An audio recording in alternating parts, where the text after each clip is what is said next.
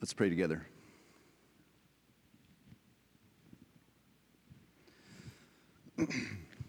Father, we pray now that you would be with us, you would attend to your word by your Spirit, and that your word would not return void. Father, we pray that your word would speak to our hearts, that we would find comfort and even confidence in it in times like this. Lord, be with us. Bless the preaching of your word, even in the manner in which it is done through this technology. Would you still bless it? We pray these things in Jesus' name. Amen. Amen. I want to make note of a few things before we jump into this psalm. For those of you watching on live stream here, you cannot see what the rest of us are able to see out here. Our administrative assistant here at the church, here on staff, Cheryl Rader, so graciously did a big project for me, and she put the pictures of all of our members taped to the pews out here, because I have gotten so tired of preaching to a camera and trying to envision your faces through that camera lens, and it's just been too difficult.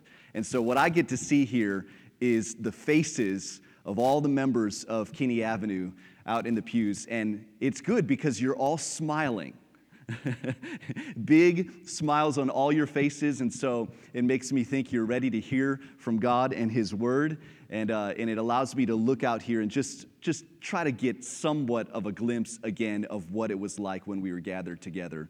So I'll send a picture out of that, and you'll be able to see that this week, Lord willing. Another thing I want to make note of is we're in Psalm chapter 2. We're going to be working through the book of Psalms until we are able to gather again for worship as God's people. I just thought it just didn't feel appropriate to me to keep working through the Gospel of Mark. Mark is a book that requires you to be really focused in.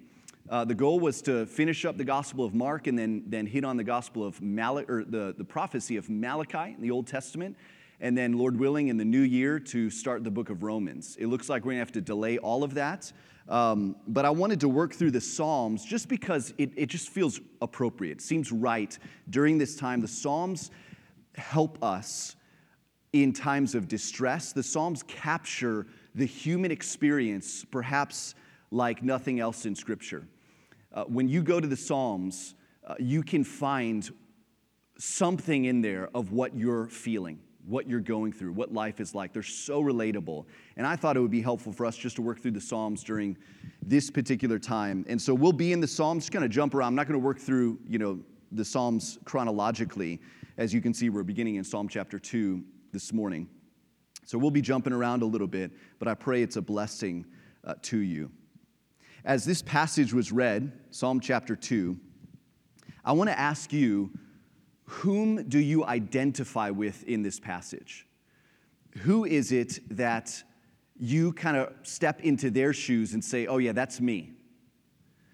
I hope it's not the Lord's anointed, as he's a major figure in this passage, the Lord's anointed, because as we're going to see, this psalm just puts on display the Lord's anointed as one who is not just some ordinary person, and it's not us.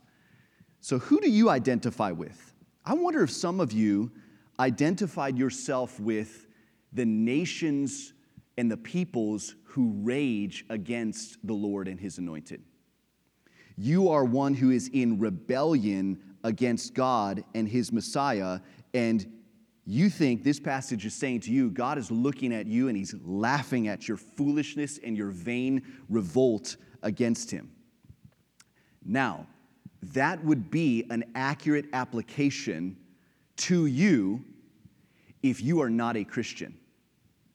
If you are not someone who is trusted in God's anointed, namely Jesus Christ, the Messiah, and you have not bowed the knee to Him, and you're not relying fully upon what He accomplished in the place of sinners in His death and resurrection, then you actually do need to heed the warning at the end of the psalm, which says this: kiss the Son, lest He be angry with you, and you perish in the way, because His wrath is quickly kindled. That would be an accurate application to you if you're not a Christian. Here's my concern.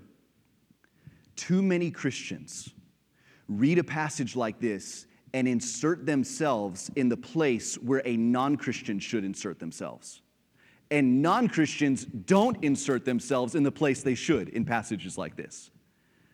If you are a Christian, if you are one who is trusting solely in the finished work of Jesus Christ in your place, then that means God is your Father, Jesus is your King, and that's a good thing. You should find comfort in that, not fear that his wrath is going to be quickly kindled against you, because Jesus already absorbed that wrath for you in your place when he died on the cross. And so all you know from God now is mercy, compassion, love, grace. And so who do you identify with? Who do you identify with in this passage?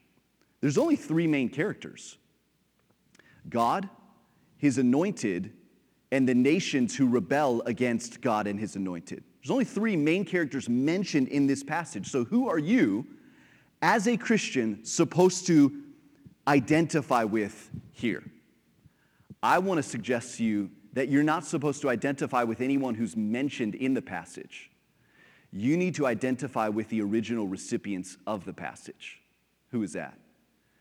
The nation of Israel, that old covenant people of God whom God loved, chose to be his own. Think of how they would have read this psalm.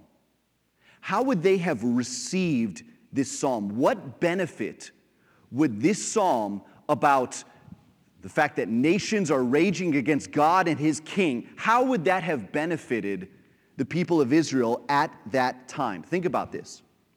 This happened.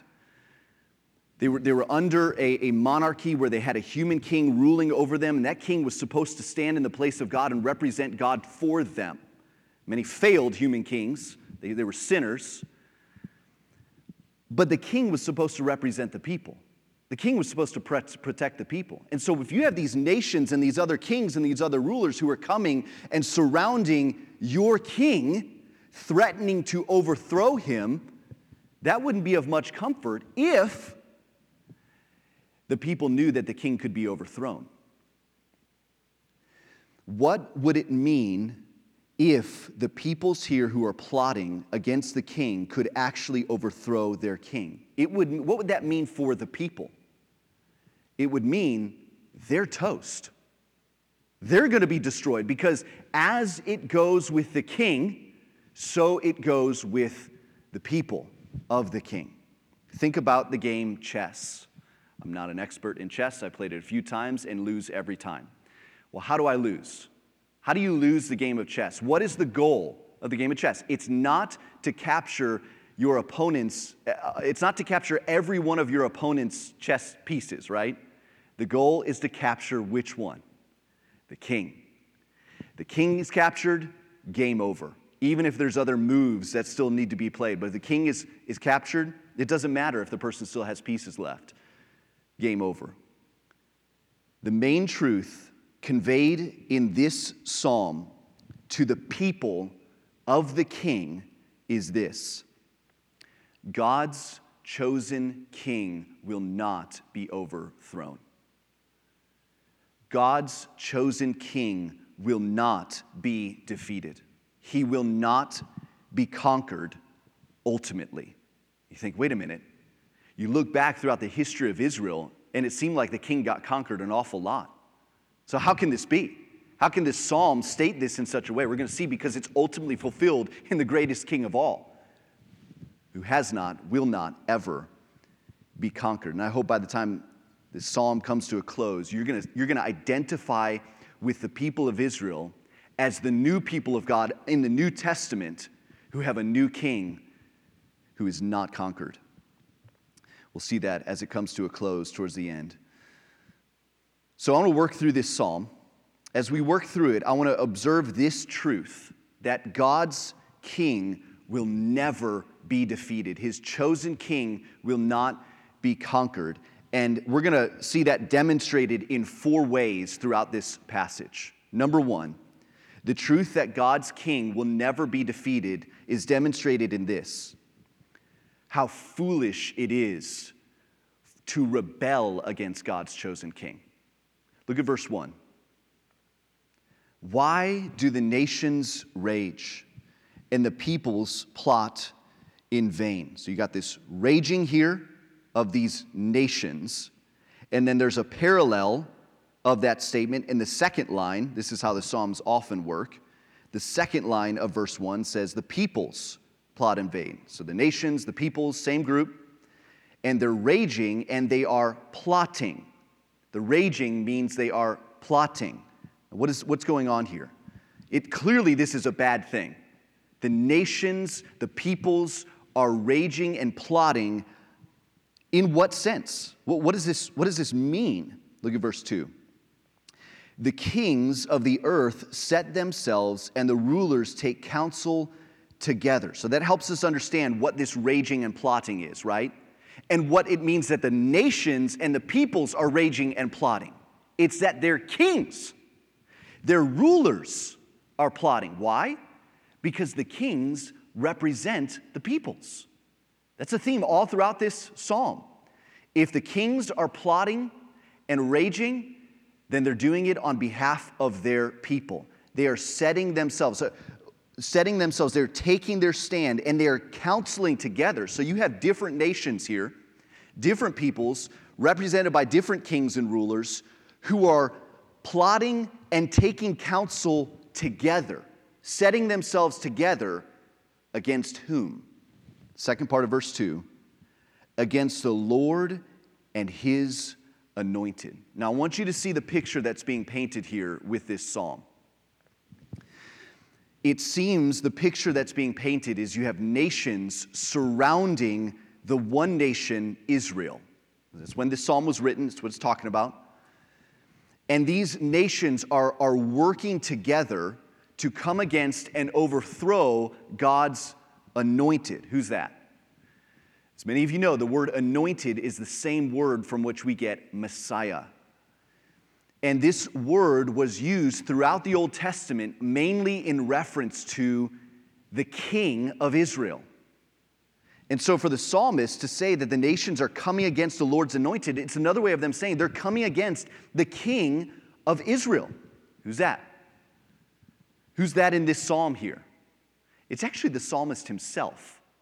In Acts chapter 4, we see that the king here, the psalmist here, is David, King David. And so David, God's anointed king, is describing these nations that are surrounding Israel, and they're really, these nations, these kings are coming against him. This is a battle scene. This is war imagery. Now, we don't know if this was a specific event that David is referring to. Frankly, it seemed to happen several times in his kingly career. Poor guy. And so he's probably just referring to a pattern of the nations that surrounded Israel to try to come against the nation of Israel, and specifically God's anointed king. And notice what David points out. When the nations come against him as king, they're not just coming against him. They're coming against the Lord. You see that there in verse 2. They're taking counsel against the Lord and against his anointed. So to come against the king is to come against the Lord himself. Why is that the case? We'll get why as the psalm plays out. They are setting themselves against God's chosen king. The king of Israel functioned as God's representative. He represented God's rule on earth. At least that's what he was supposed to do. And so the kings of the earth rising up against the king of Israel, they're really rising up against God himself. And notice what they're saying in verse 3. Let us burst their bonds apart and cast away their cords from us. All right, what are they getting at? What's their problem with the king of Israel? And through the king of Israel, their problem is with the Lord. What's their problem? They do not like being under their authority. They're saying, let us burst their bonds apart, cast away their cords from us. In other words, this authority that the king of Israel has, the power that he's given, we don't like it. The authority that the king of Israel's God has given them, we don't like it. We don't want to be under the authority of the God of Israel. So they are fed up. They want to be their own authority. Their view of submitting to the authority of God as king is oppressive and enslaving. And so they say, let us burst their bonds, cast away their cords from us. Now I want to propose to you that the attitude of the surrounding nations who are coming against the king of Israel and coming against God in particular, whether they realize it or not, that attitude is the same attitude of every person who rejects God as their king. All throughout history, up until the present day, our natural bent is to be our own authority. The thought of having to submit to the authority of God is repulsive to many. I've had many conversations with non-Christians over the years about the gospel, about what it means to become a Christian, and I've actually found this common theme in my conversations with many Christians. Maybe this is unique just to the West, I don't know. But the main reason I've found for why people reject Christianity is not mainly because they think the truth claims of Christianity are invalid. Now, no doubt, there are some who say, I can't believe this idea that a guy actually rose from the dead. It sounds phony to me. Now, there's some who definitely say that. And I have no doubt in their hearts they are genuine about that. They actually believe that that cannot have happened. But I want to propose to you the main reason, as I've had conversations with Christians and as I study the Word, the main reason why non-Christians reject Christianity is not mainly intellectual. Their main obstacle is not the truth claims that Christianity makes. Their main obstacle is the authority of God. What do I mean by that? Non-Christians know, at least when they're told, that to become a Christian, you give up your life. To become a Christian, you are no longer your own authority. You're placing yourself under the authority of another, namely God Himself. It means coming under the authority of God and being willing to give up yourself as your own authority. I remember talking to one specific non-Christian friend of mine. We developed a really good relationship. We worked together. I love this brother very much, this friend of mine very much. And we'd have very honest conversations. And I'd tell him about the gospel. I'd tell him about the good news of Jesus Christ. And he would say to me, look, I believe everything you're saying. I really do. I mean, I think all of that is true. So well, then what's going on? Why are you not a Christian then? And he said, because I don't want to give up what I love doing. I can't, the thought of having to give up my life to follow God just sounds off-putting to me. And what I would often remind him of is this. Yeah, you're giving that up, but you're gaining everything. It's not a loss, it's a gain. But in his mindset, he saw it as a loss. He saw it as submitting to the authority of God as a loss. And frankly, I really appreciated his honesty. Because even those who say that their main obstacle to becoming a Christian is primarily intellectual, like I don't believe the truth claims of Christianity, I don't believe Jesus rose from the dead, I don't believe these things are true. Even those who say that, I have found that most often is a facade to cover up the real reason for why they reject Christianity. And the real reason is they love their sin. They don't want to give up sleeping with their girlfriend. They don't want to give up partying with their friends. They don't want to give up what they think is a wonderful thing of relaxing on Sunday mornings rather than having to go to church. They don't want to give these things up. Now, I want to say to you, if you are not a Christian and you're listening to this, my goal is not to offend. I don't want to offend you. That's not what I'm trying to do.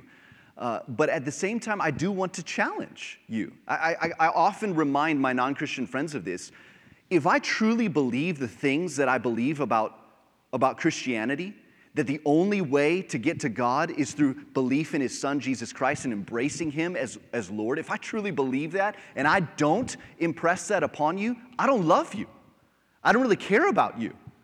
And so I'm saying these things out of love and to challenge you, not to offend you, to challenge you. I want to press into your heart. Why are you holding back, really? Ask yourself that question. These are two important things to play games with. Don't play games with life. Why are you holding back? What is your real obstacle to becoming a Christian and following Jesus, giving your life to him? What's the real obstacle? Is it intellectual? Or is that just a facade? Because the real dilemma for you is moral. You don't want to give up your sin. You don't want to give up the comfortable life that you love, that is a life apart from Christ. The attitude of the nations here in verses 1-3 is no different than the attitude of all who reject Christ. Now, I want to ask, whom is God's anointed really? I mean, who is he? Verse 2, the kings of the earth set themselves, the rulers take counsel together against the Lord and against his anointed. Who is that? David wrote this, and he certainly has himself in mind here at one level. And on another level, David certainly has in mind the kings that would follow in his lineage. The issue, though, is that this psalm goes on to describe the Lord's anointed as one who can't just be any ordinary human being. Who he is and what he gets is too much for an ordinary human being, especially those flawed and sinful and mortal human kings who followed in David's line. The anointed king of Israel is not just some ordinary king. And so David explains the point he's making in these first 3 verses. What is the point that he's making here?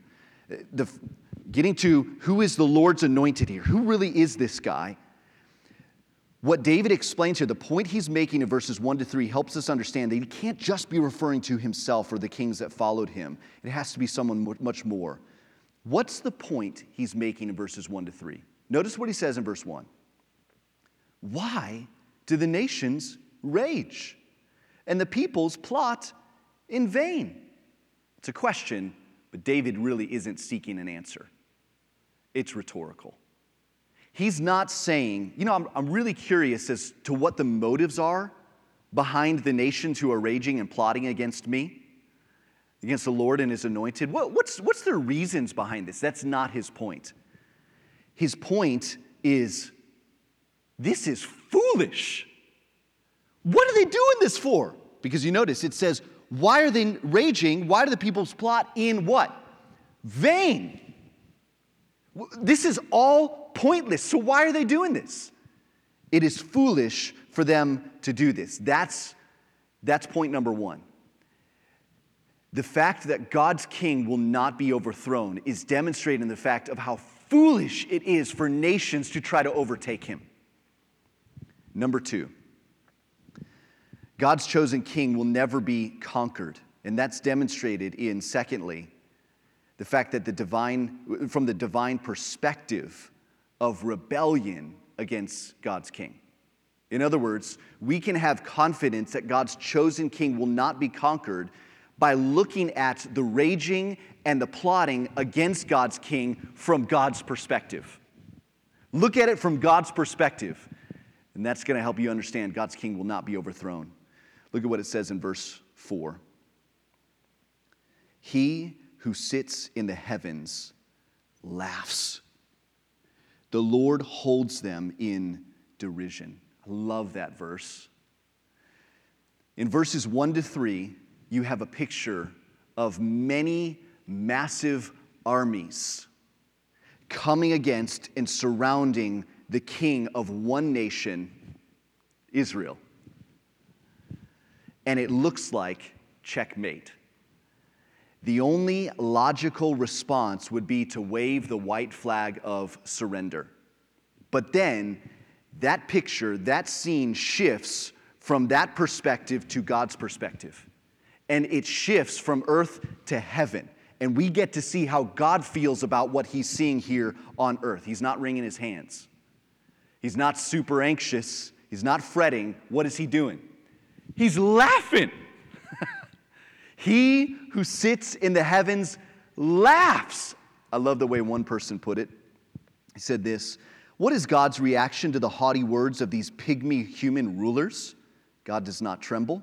He does not hide behind a vast celestial rampart, counting the enemy and calculating whether or not he has sufficient force to counter this new challenge to his kingdom. He does not even rise from where he is sitting. He simply laughs at these great imbeciles." Yes, that was a Bible commentator. Old one. They spoke a little bit more bluntly back in the day. I love it.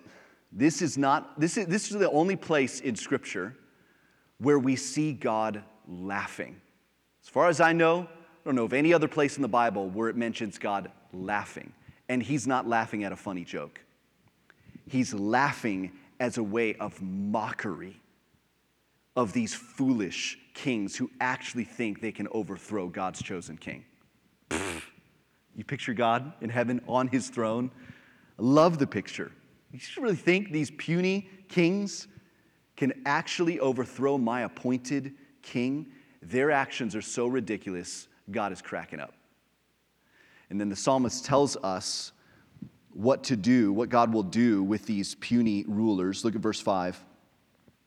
"Then he will speak to them in his wrath and terrify them in his fury." So from his just and righteous anger, he's laughing, and his laughter is from a righteous wrath and anger towards their rebellion of him.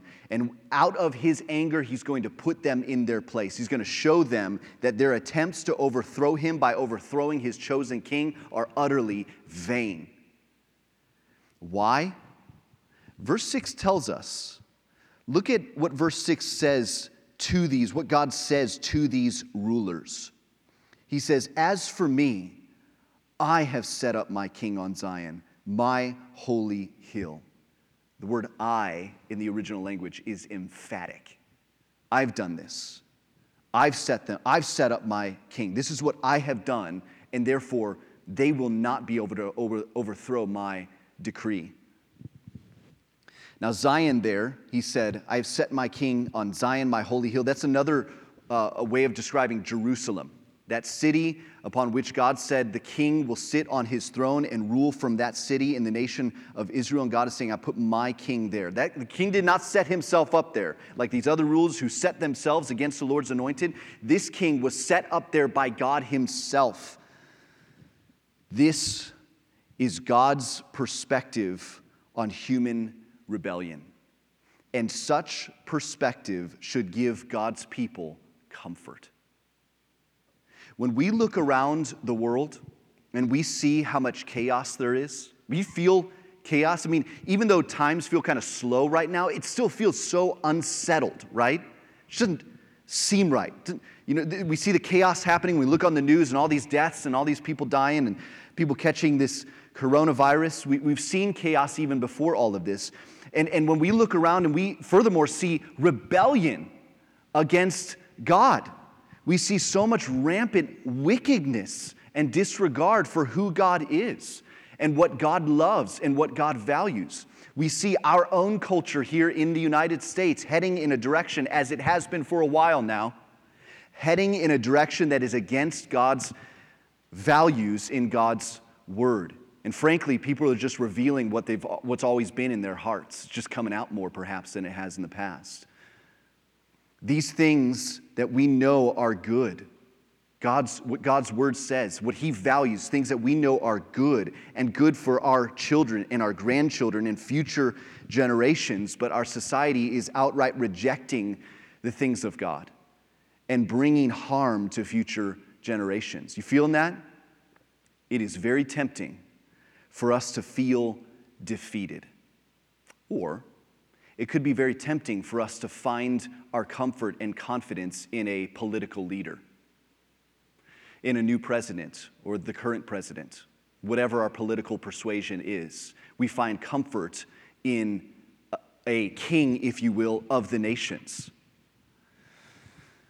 Or we just feel defeated, we feel anxious, maybe you've been looking on the news, seeing all the chaos, and you're ready to wave the white flag of surrender. The reason why it is so tempting for us to feel this way about these things that we see as we look in the world is because we're failing to see things from God's perspective. We're looking at it through our own human lens. He who sits in the heavens laughs at what's going on. God's not wringing his hands.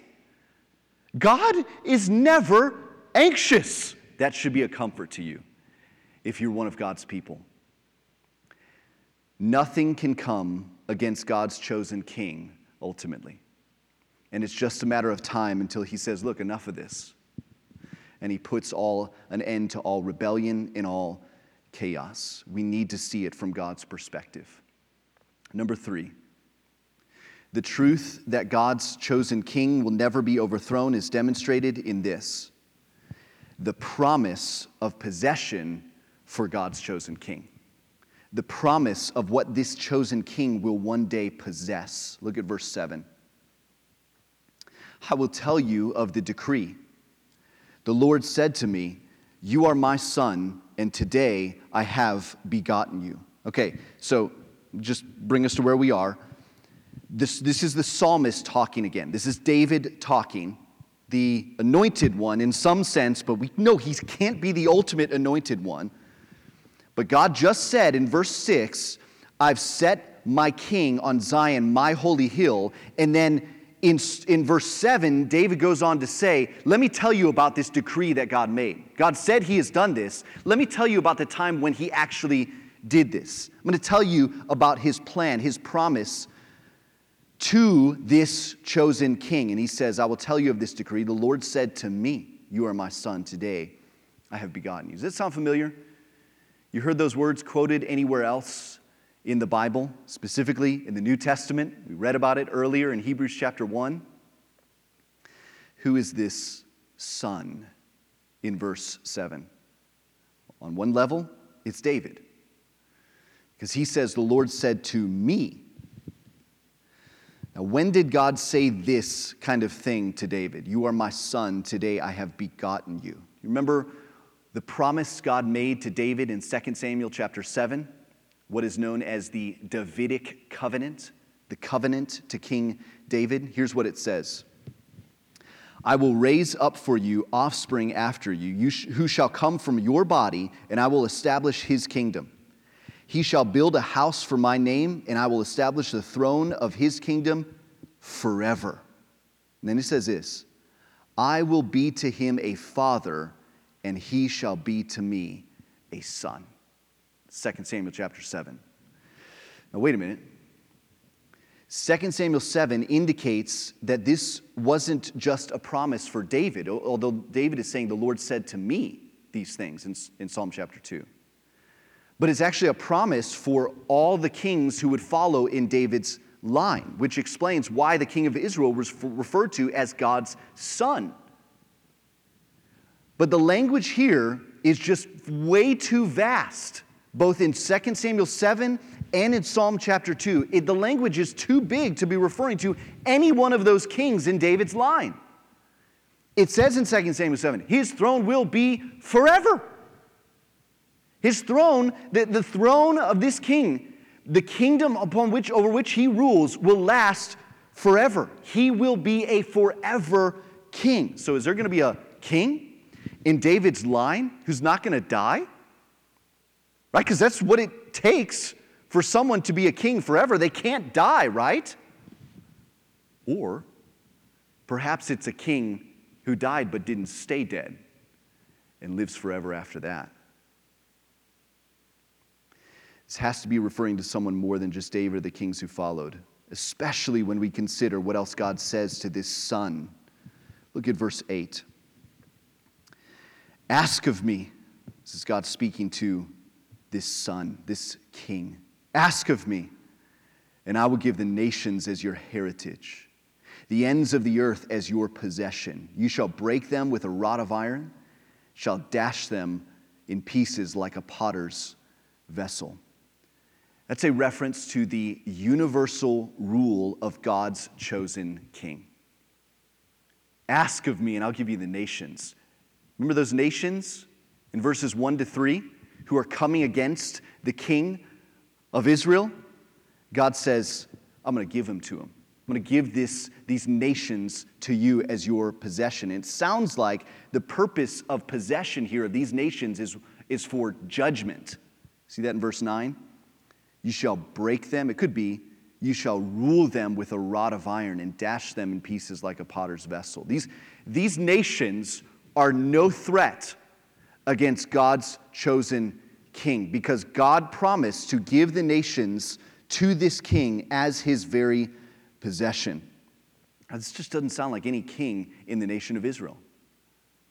There's something bigger taking place here. But the point is still made. God's chosen king will not be defeated by the nations because God promised the nations as his inheritance. That language of giving the nations to you as your heritage, think of a firstborn son in that day. Firstborn son inherited all the blessings and the inheritance of his father. That's the imagery that's being used here. And what is the inheritance that this son would receive? It's the whole world. That's his inheritance. Number 4, the truth that God's chosen king will never be defeated is demonstrated, number 4, in the warning of rebellion against God's chosen king. Notice this warning of rebellion against God's chosen king. Verse 10. Now therefore, O kings, be wise, be warned, O rulers of the earth, serve the Lord with fear and rejoice with trembling. So the psalmist now is closing out the psalm by turning his attention back to these foolish kings whom he opened up the psalm talking about. And he tells them, be wise, be warned, serve the Lord with fear and trembling. But notice what he says there in verse 11. Not only serve the Lord with fear, but also, verse 11, rejoice with trembling. That seems odd to me.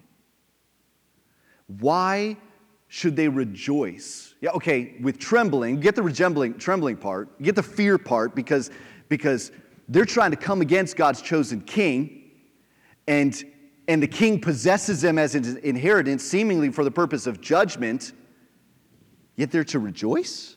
Why are they to rejoice? The psalmist gives us a hint of what it looks like to truly fall under the authority of this king. Yes, there should be trembling because of rebellion, but there still is reason to rejoice, even for those who come against the king. Notice how the psalmist closes. In verse 12, kiss the Son, lest he be angry and you perish in the way, for his wrath is quickly kindled.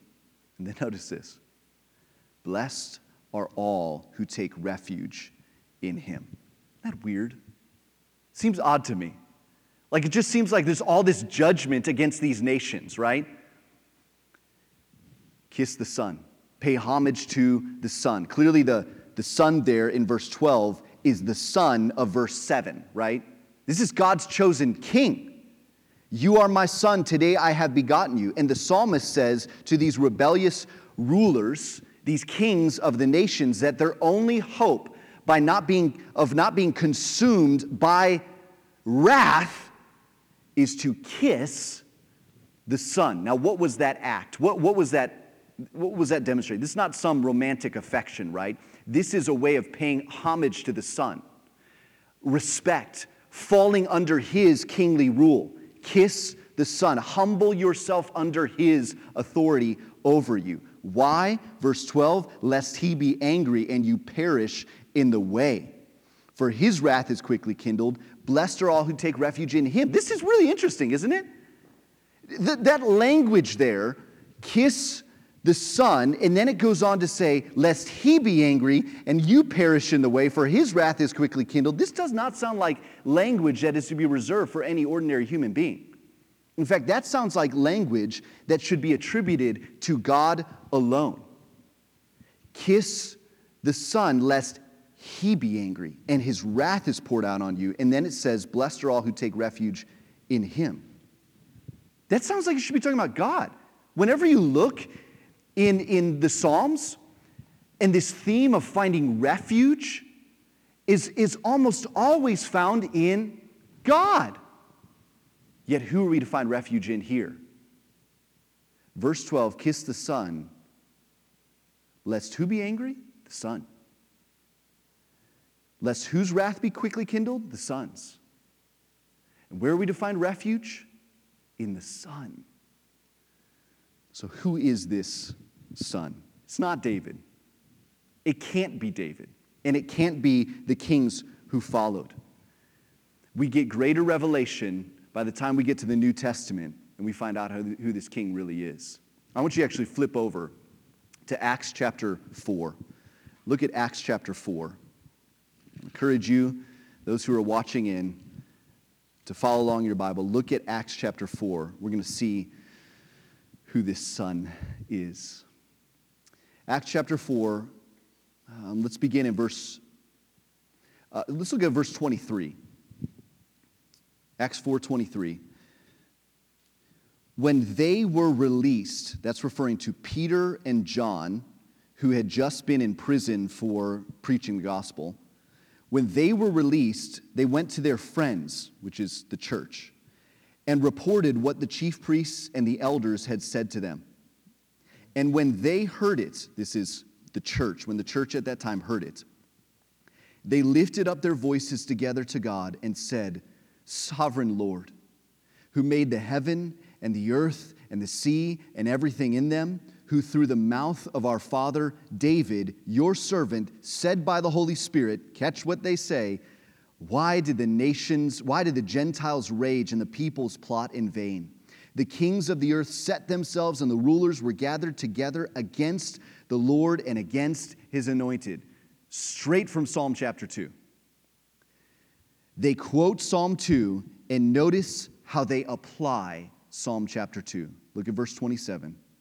For truly in this city there were gathered together against your holy servant whom? Jesus, whom you anointed. Both Herod and Pontius Pilate, along with the Gentiles and the peoples of Israel, to do whatever your hand and your plan had predestined to take place. You see how they're applying Psalm 2? The nations were the peoples. Ultimately, that found its fulfillment ultimately in those who came against Jesus, the true anointed of the Lord, the true Messiah of the Lord, and they killed him. Wait a minute. The king can't be conquered. Isn't that what Psalm 2 is all about? Yet Jesus was killed. But when we get to Acts chapter 13 and they apply Psalm chapter 2 to that situation, you know how they apply it? The king conquered through his resurrection. The king did not stay dead. Yes, they killed him, but they did not conquer him because he rose from the dead. And notice they say this was all ordained by God himself to happen. These people did whatever God's plan and hand predestined would take place. And notice how they apply that in verse 29. Notice what they pray. Verse 29. And now, Lord, look upon their threats, and grant to your servants to continue to speak your word with all boldness. Isn't that interesting? What's the point they're making? In the midst of this persecution, where people are coming against us, your people, Lord, the people of King Jesus, they're coming against us. They plotted against him. They're plotting against us. Give us boldness. Why? Because they couldn't conquer the king.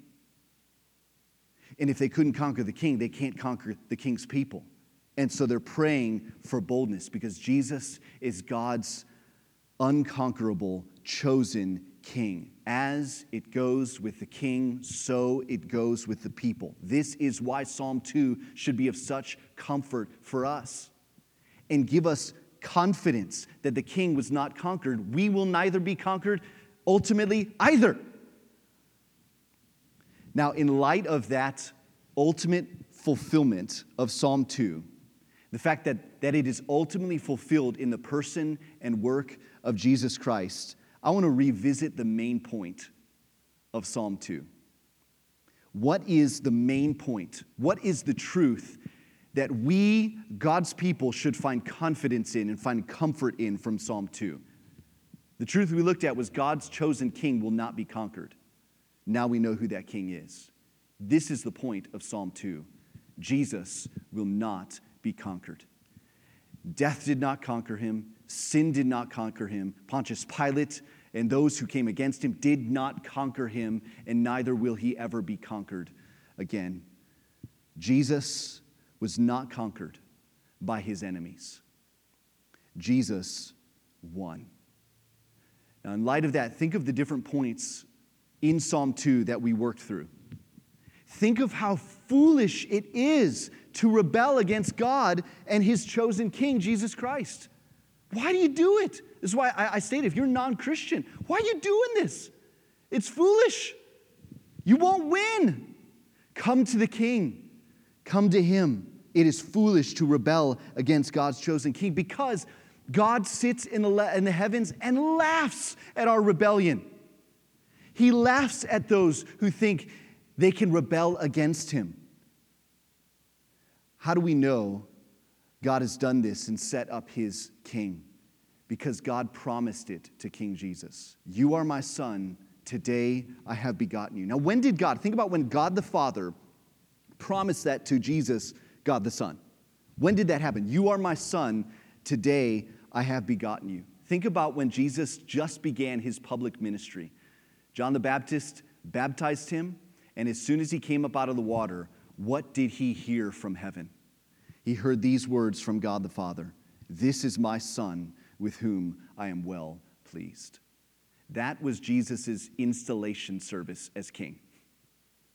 That was his kingly installation service. And this is why Hebrews chapter 1, that we read earlier, quotes this verse, you are my son, today I have begotten you. That doesn't mean that Jesus became the Son of God when he came here as a man and started his public ministry.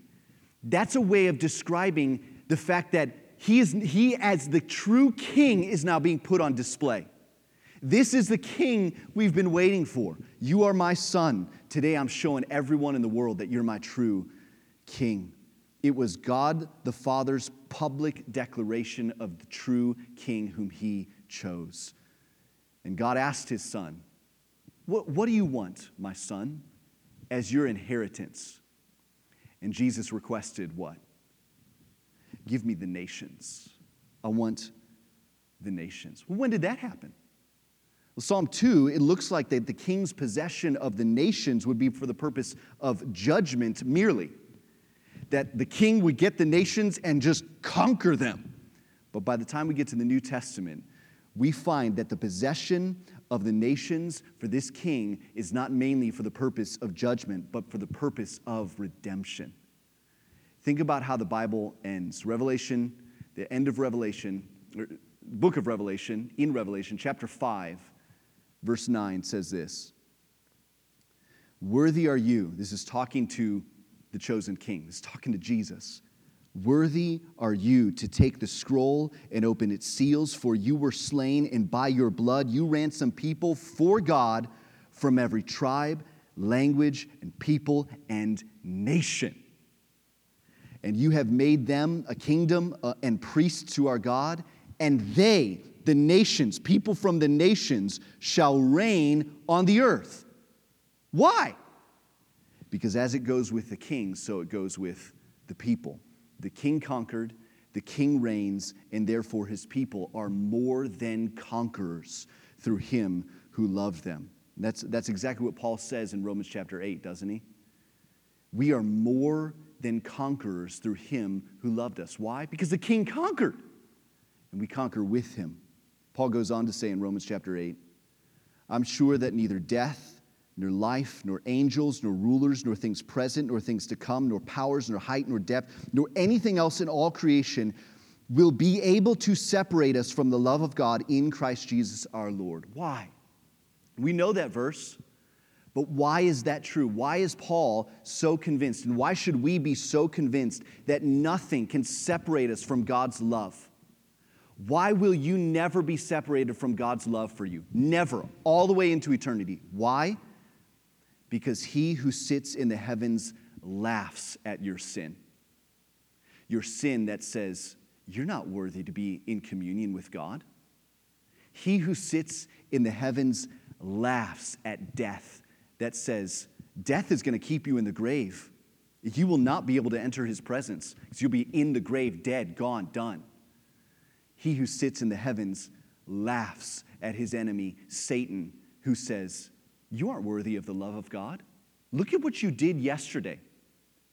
Look at what you did this past week. Think about how sinful you are, and this is what the accuser does. And what he tries to do in order to tempt you to sin is to think that repentance will be really easy and getting back into fellowship with God will be really easy. Oh, just do it. You'll be able to deal with this later. And then after your sin, you're overcome with such guilt that you think repentance now, and this is what the accuser does, you think repentance now and fellowship with God is impossible. He who sits in the heavens laughs at his enemies because nothing, no one can conquer God's chosen king. That's what Psalm 2 is about. Church, let us rejoice in that and let us take refuge in him. Let's pray together.